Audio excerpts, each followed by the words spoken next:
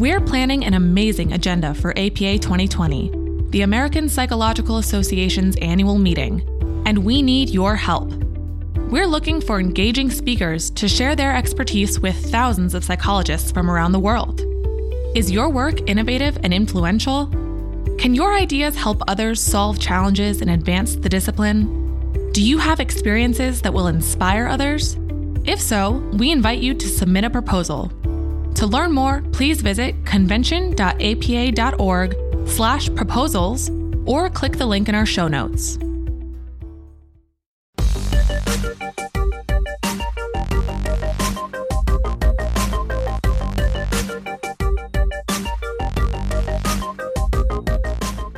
More than 5 million Americans are living with Alzheimer's disease, making it the most common form of dementia.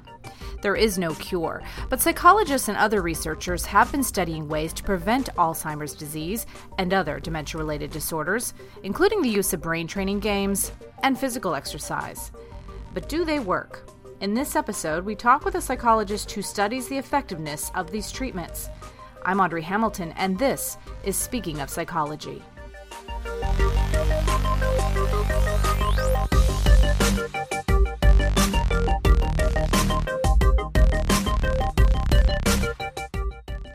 Glenn Smith is a neuropsychologist at Mayo Clinic in Minnesota and a principal investigator of a study titled Comparative Effectiveness of Behavioral Interventions to Prevent or Delay Dementia. He is also a member of the American Psychological Association's Committee on Aging. His research focuses on not only treating dementia and Alzheimer's, but on how to prevent these brain disorders. Welcome, Dr. Smith. Thank you. It's a pleasure to be here. Some people can live to 100 and never show signs of dementia or other cognitive impairments. Others can be severely debilitated by these diseases in their 80s or even younger.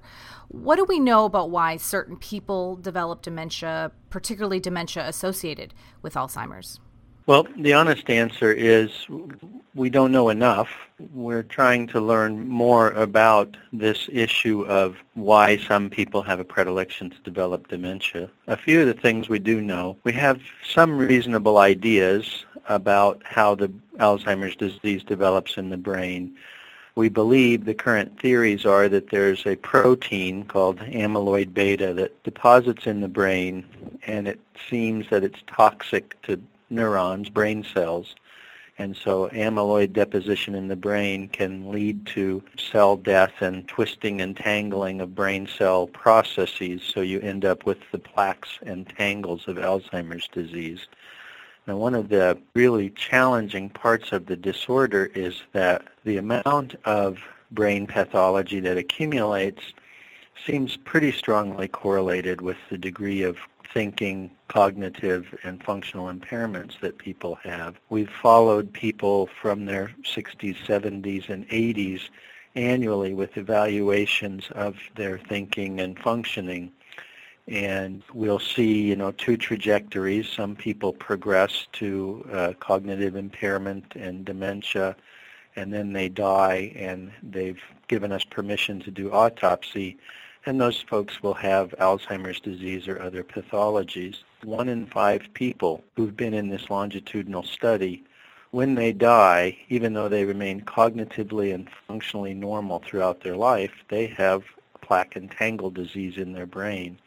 So one of the intriguing, perplexing questions we're trying to understand is, how is that possible? How did those people remain resilient to that amount of disease in their brain? And psychologists, most notably a man named Yaakov Stern from Columbia University, have talked about this idea of cognitive reserve, the ability to show resilience in the face of brain pathology. So we're trying to understand more about what are factors that contribute to cognitive reserve, and is cognitive reserve malleable? Can we enhance it somehow?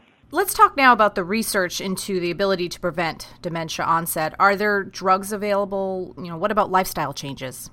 So on the medication front, there is, of course, a class of drugs that's approved for Alzheimer's disease. Now, this class of drugs has the effect of impacting levels of the neurotransmitter acetylcholine in the brain. That class of drugs was created from an earlier model of how we thought Alzheimer's disease develops. And that those class of drugs, while they're FDA approved for Alzheimer's disease, have proved to have limited effectiveness. On the lifestyle front, the notion is emerging that what's good for the heart is good for the brain. So all those things that we've tried to attend to on the public health front to reduce the risk of stroke and heart attack seem to have utility in reducing the risk of dementia as well. That includes things like physical activity level, diet, and notably now some evidence that certain patterns of cognitive engagement, your lifestyle around cognitively stimulating activities, also seem to be associated with dementia risk. So people with more advanced levels of educational attainment, or people that have engaged perhaps in their lifetime in learning musical instruments or foreign languages, or those kinds of cognitive enrichment activities seem to be at lower risk. So if someone has already noticed signs of dementia, is it too late to engage in some of these treatments? Well, we don't think so, and that's really the genesis of that research project that you mentioned that we were fortunate to have funded by an organization called the Patient-Centered Outcomes Research Institute. We're trying to see if it's possible to, as I mentioned earlier, to impact this notion of cognitive reserve. So there is research to suggest that even if you already have the condition called mild cognitive impairment, there is some research to suggest that those folks, those people who engage in those lifestyle modifications even after they've developed the diagnosis of mild cognitive impairment, at least have a longer time to progress to the full dementia syndrome. What about these adult brain training games? They're really popular right now. You see ads for them. Do they have any scientifically measurable effect on cognition or memory? Well, they do, and it's an interesting time in that regard because a group of scientists in this area have just put out a statement that has been associated with the Stanford Center for Longevity, cautioning the general public about the utility of these kinds of tools. But I think the meta-analyses of these different programs suggest that there is some measurable signal of cognitive improvement on certain of these programs that have been developed, especially those that target processing speed, because processing speed is what changes as we age. And as we age, we know this is kind of the fundamental deficit that normally aging people have. So imagine being introduced to 4 people at a cocktail party. No matter if you're 35 or 85, someone's probably going to introduce you to those 4 people at the same rate. And at 35, you'll be better able to hear that name. At age 85, you can do all those same tasks, but that since they occur at a slower rate, by the time you get to the 4th person, you may not have the capacity to process it as deeply or as richly. So that's what gives people the experience of perhaps having memory failure. Why can't I remember that 4th person's name? I used to be able to do that, and it's not really a memory failure so much. So a number of these different computer training programs are targeting that aspect of brain functioning. And what they tend to do is first, and the critique of them is first primarily what they make you better at is playing computerized brain games. But a few studies have shown some transfer to other areas of working memory. In our study, people did report better functioning in their daily life, but better functioning in your daily life is really hard to measure.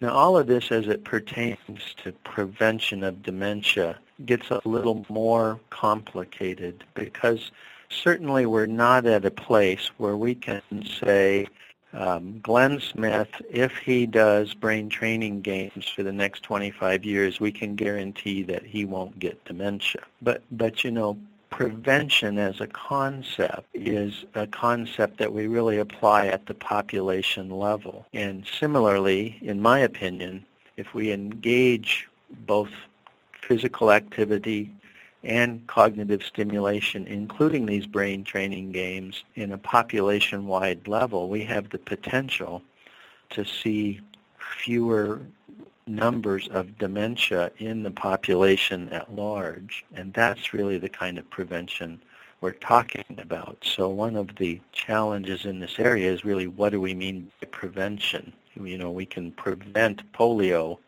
in a person by giving them a vaccine. We're certainly not at that level in the area of dementia, but we can prevent the numbers of cases of heart attack and stroke by eliminating smoking and improving physical activity and diet. And I believe that potential is there in the area of dementia as well. Well, great. Thank you so much for joining us, Dr. Smith. This has been very, very informative. Thank you. My pleasure. Thank you for the opportunity.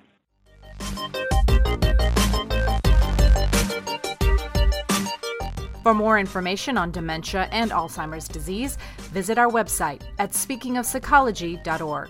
With the American Psychological Association Speaking of Psychology, I'm Audrey Hamilton.